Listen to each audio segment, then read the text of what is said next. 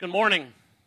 My Bible is open to Philippians chapter 1 this morning. I would encourage you to do the same. We'll spend most of our time there this morning. It is so good to see you this morning, to be with you, to have this opportunity of worship as we are gathered here together. I appreciate so much from Jake's prayer this morning, his use of the word excited, that we are excited to be here. And as he prayed that, I was thinking that exact same thing. I'm excited. I'm excited to be here. I'm excited to be here because of what we are here to do. That is to worship God. But I'm also excited to be here with you, to worship God with you. And maybe you're visiting with us, and we want you to know we are excited to have you here and the choice that you've made to worship God, to do so with us. So we would love for you to do that in any time that you'd like. Any questions you may have, we would love for you to look us up and to ask us anything that you have on your mind that pertains to God. Because ultimately that is the one thing that matters. It is why we are here this morning, and it is why we live, to serve, and as we'll talk about this morning, to magnify our God. We think about the book of Philippians, as well as some of the other books that Paul wrote. It's one of the things that I am continually amazed about as he writes this letter and others from prison. That he is able to do so with a mindset that I sometimes think about. If I was in his shoes, I would have a different mindset than he ultimately has. He's able to write books like this, the book of Philippians, and others, with an incredible focus, but not a focus on himself, but a focus on others, a focus on God. That even though he found himself in a very difficult circumstance, whether he thought it was fair or just, none of that mattered. He was there, and he was still going to be focused on God. Philippians chapter 1 bears that. You know, it's interesting to me as he writes his perspective and what it is. I'm going to give you a couple examples. In Philippians chapter 1 and verse 13, Paul will make the point that even in his own imprisonment, in his own chains, he's not bothered by that, because Christ will be brought to the people there in and around that prison that maybe would not have happened if he wasn't there.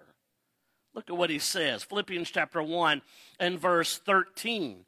So that it has become evident to the whole palace guard and to all the rest that my chains are in Christ. He says, yes, I'm in chains, but what an incredible opportunity this is. That for the entirety of the palace guard and all of the rest can see Christ magnified in my body. He'll make another interesting point right after that. That he says, even in his own harsh critics, and there were many. Many people didn't like Paul. Many people spoke against Paul. Many people slandered his name and did so even while in prison. But Paul will make the point, I'm not bothered by that.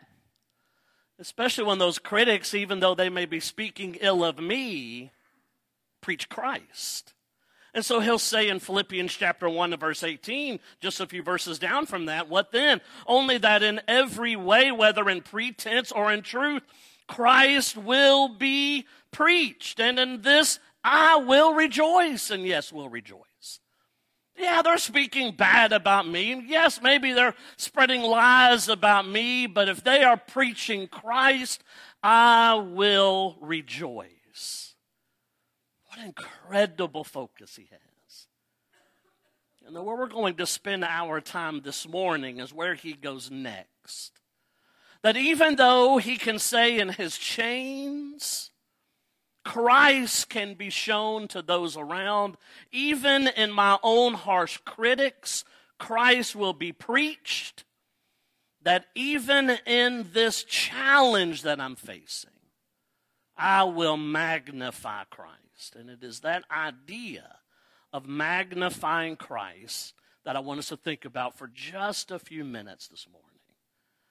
We're going to start with a question. And the question is this. Does Christ need to be magnified? Think about that to begin with. Does Christ need even to be magnified?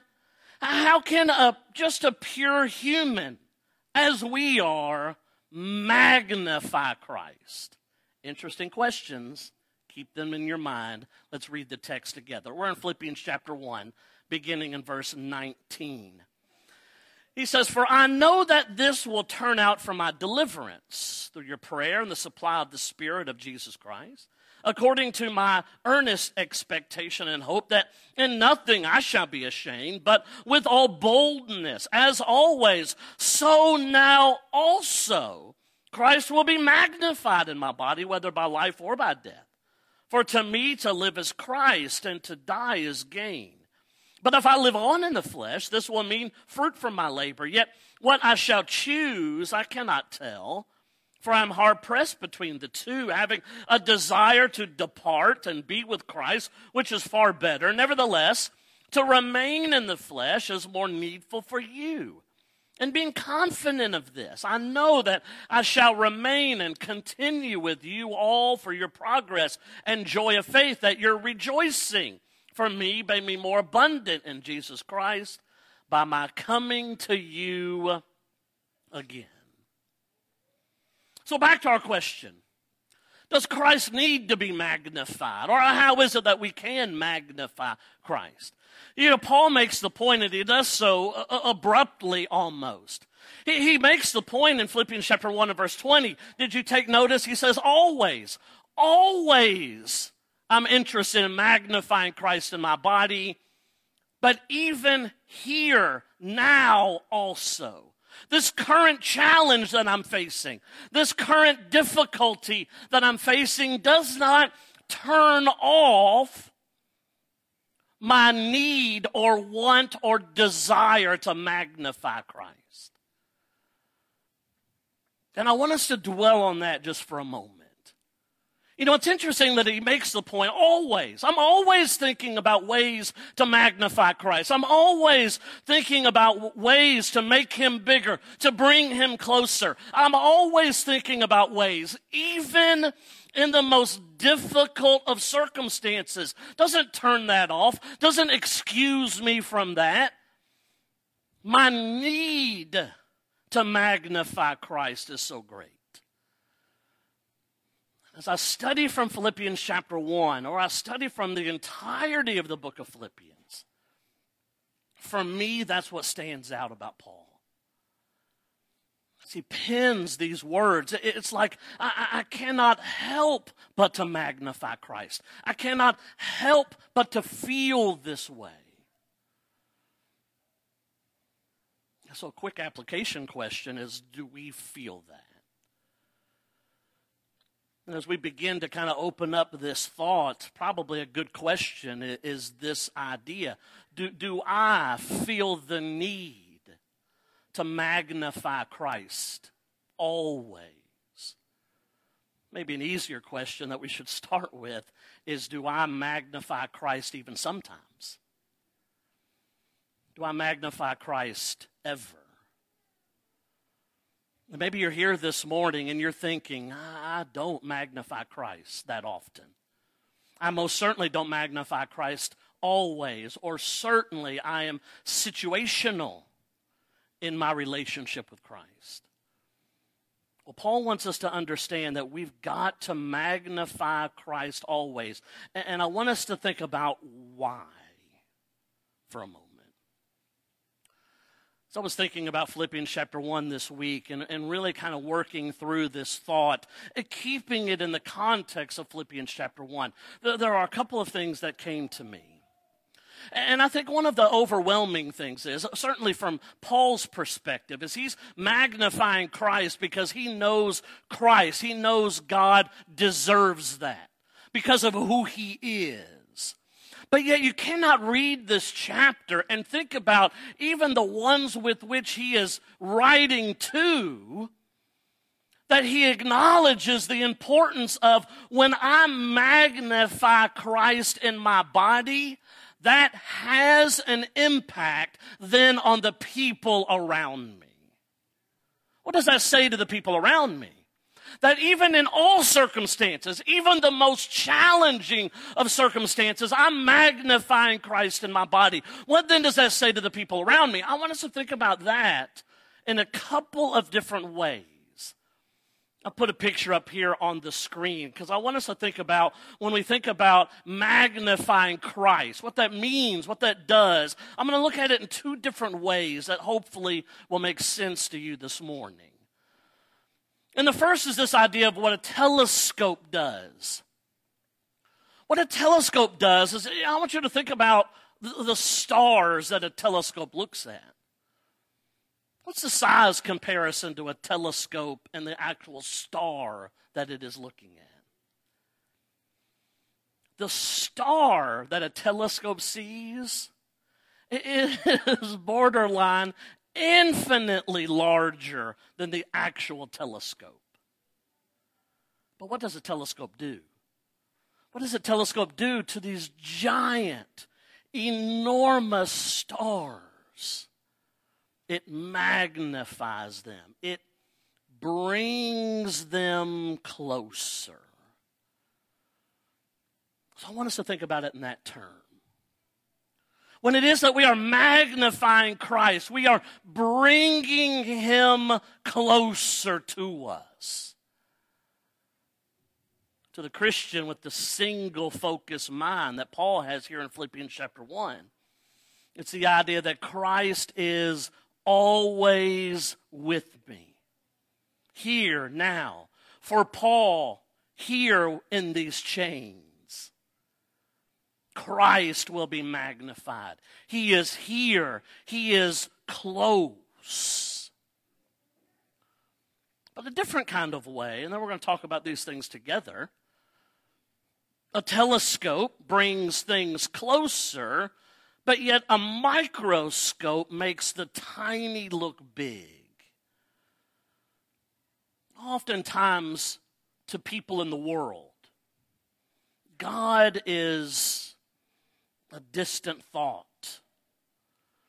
Someone far away. Someone not here. Someone not tangible. Someone so far away, so small even, that we cannot have a relationship with him. But think about as someone in the world watches a Christian face a challenge in their life, an obstacle in their life. What that is an opportunity for us to be a lens for those folks, to help them see just how big Jesus is. To be a lens for them, to help them to see how close he can be. Now let's think about how that plays out. When we think about this idea of magnifying Christ in our body, certainly we're doing that because of God and who he is, but again, the impact that it has on the people around us. In context, in the midst of difficulty or a challenge that we're facing, that if we can face that challenge, we can face that difficulty with a single-minded focus that Paul is referencing here, it gives us an opportunity to be a lens for the people who are watching, for the people who are there, for the people who are around us, to let them know that Jesus can be close, that he can be made big. And how is it then I can face this challenge in the way that I do? Because Jesus is here. He is with me. And he is larger than any challenge or difficulty that I'm facing. And so for the Christian, we are the lens that makes Christ look big and a distant Christ come close. And now for us to think, is that how I operate day to day? When the people at work see me, Do they see Christ there next to me? Do they see a big Christ with me? When I'm at school, do my classmates, when they look at me, see Christ sitting next to me? A big Christ sitting next to me? We often ask the question, and I think it's a good one. It seems cliche, it seems stereotype, but I do think it's a good question, so I'll continue to use it. It's that cliched question of, would your coworkers, would your friends, would your classmates be surprised to hear that you are a Christian, that you have a relationship with God? How would they react? Would they be surprised? If they would be, if they would question that in any way, Christ is not being magnified in your body. But Christ will only be magnified in your body if your perspective on life is right. And so what this context gives us is it gives us an indication of how Paul's perspective on life was right. Because did you take notice in this text that Paul makes the point that he's not afraid of death, or he's not afraid of life even. Either way, he wanted to magnify Christ in his body. And you might say, well, why wasn't he afraid of life? Well, he's in prison. That's not great. That's not great. But he's certainly not afraid of death, but he's not even afraid of life, or what life may bring, or what life puts in front of him. I'm not afraid of either of those things. I will magnify Christ in my body. You see, he confesses in this text in a lot of ways how difficult it is for him, thinking about life and thinking about death, the benefit that it would be for others, but yet to be with Christ, which he says is far better. I think it's really interesting how he phrases death. Even though he says in verse 21, for to me to live is Christ and to die is gain, he uses that word die, but yet when he gets to verse 23, he doesn't use the word death. He uses the word depart, which is an interesting Greek word. You see, he does so because death doesn't carry terror for Paul. He looks at it differently. He uses the word depart. In the Greek, that means to break up or to pack up. I was reading earlier this week, most commonly that word in the Greek was used by way of the military, when they would pack up all of their gear and move to a new place. They would pack up their weapons, their gear, their tents, and they would move somewhere else. And I like the thought of that idea because it reminded me of another passage in 2 Corinthians chapter 5. I want you to think about that idea of this word depart, to what it means. And think about how Paul describes 2 Corinthians chapter 5, beginning in verse 1. Think about the correlation between these two things.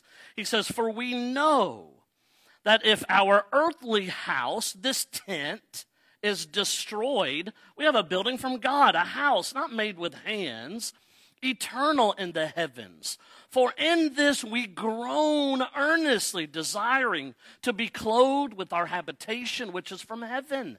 If indeed having been clothed, we shall not be found naked. For we who are in this tent groan, being burdened, not because we want to be unclothed, but further clothed, that mortality may be swallowed up by life. And now he who has prepared us for this very thing to God, who also has given us the Spirit as a guarantee, so we are always confident, knowing that while we are at home in the body, we are absent from the Lord, for we walk by faith, not by sight. We are confident, yes, well pleased rather to be absent from the body and to be present with the Lord. Really interesting. 2 Corinthians chapter 5 and verse 7, probably a passage that you have in your mind, memorized and maybe didn't know where it was. For we walk by faith and not by sight. But in context, really interesting with why he writes that.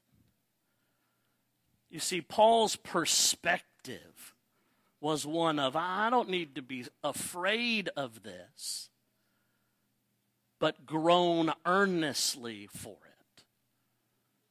And so his perspective is there.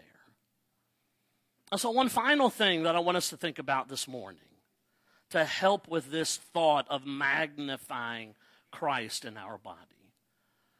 You see, the point that he makes by verse 21, for to me to live is Christ and to die is gain, the point that he's making is nothing then can take my joy away. You can throw me in prison. That's not going to take my joy away. You can beat me with a rod. That's not going to take my joy away. You can kill me. It's not going to take my joy away. Because of what his perspective, his focus, his single mind. I ran across a quote this week and working on this lesson. Maltby Babcock, a name you're more familiar with than you know, a pretty well-known hymn writer. Lots of hymns that he wrote that we sing. One, This Is My Father's World, probably one of the most well-known, is famously credited with a quote that helps us here in Philippians chapter 1 and verse 21, a very similar kind of phrasing. Once said, life is what we are alive to. Notice how right that is. Why I liked Jake in his prayer using the word excites. Because the thing that excites us is the thing that is really life to us. For Paul, that was Christ. He was excited by Christ. Christ excited him and made his life worth living and worth dying. Now think about that for a second. Christ was such his excitement, it made his life worth living and worth dying. And so he's able to say, for to me to live is Christ and to die is gain. And so as we close, by way of application, how would we fill in this blank? For to me to live is blank and to die is blank. For the Apostle Paul, for to me to live is Christ and to die is gain. But maybe for you, for me to live is money. And to die is to just leave it all behind. For to me to live is fame, popularity. And to die is to be forgotten.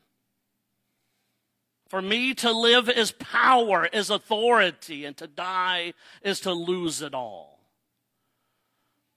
Those are things that often excites people. Money, popularity, fame, power, authority. Things we grasp for.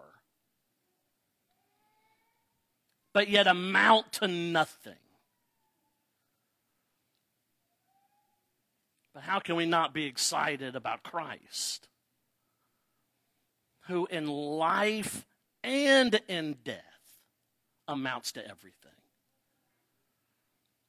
In Philippians chapter 1, the point that Paul is making is that Christ will be magnified in his body because he is so excited about Christ, who he is, and the impact that he's had in his life, and his deep desire for that to have an impact on the people around him. And so I'll encourage you this week to think about a couple of things. I want you this week to think about your relationship with Christ in regards to the people around you. And ask that simple question. Is Christ magnified in my body so much that the people around me simply cannot help but to see him? Can't help but to see him. That's question number one. Question number 2 I want you to be thinking about this week. What is it in this life that excites you? Is it your job? Is it your hobbies? Is it money? Is it fame? Is it power? Is it your family? Or is it Christ? If it is Christ, he will be magnified in your body. And Matt's going to lead us in a song of invitation, and it gives each and every one of us an opportunity to be thinking about that thing. Begin our thought process on that topic. Because as we sing this song of encouragement, it gives us an opportunity to be thinking about where we are with Christ, where we stand. We've been talking a lot about that this morning. There's a big crowd with us this morning, over 350 people, over 350 souls. 350 souls that God wants to be in eternity with him. But yet we're reminded all over the New Testament, there will be just a few. Now it comes down to how badly we want to be in the few. And maybe this morning that you want that bad. We can help in some way. You know that it is your sin that separates you from God, and you know it is that sin that can be washed away in the waters of baptism. I want to help you with that this morning. Or you know that it is your relationship with God that once was good, but now is not. I urge you to do something about that this morning. Maybe we can help. If we can, you let us know as we stand and sing.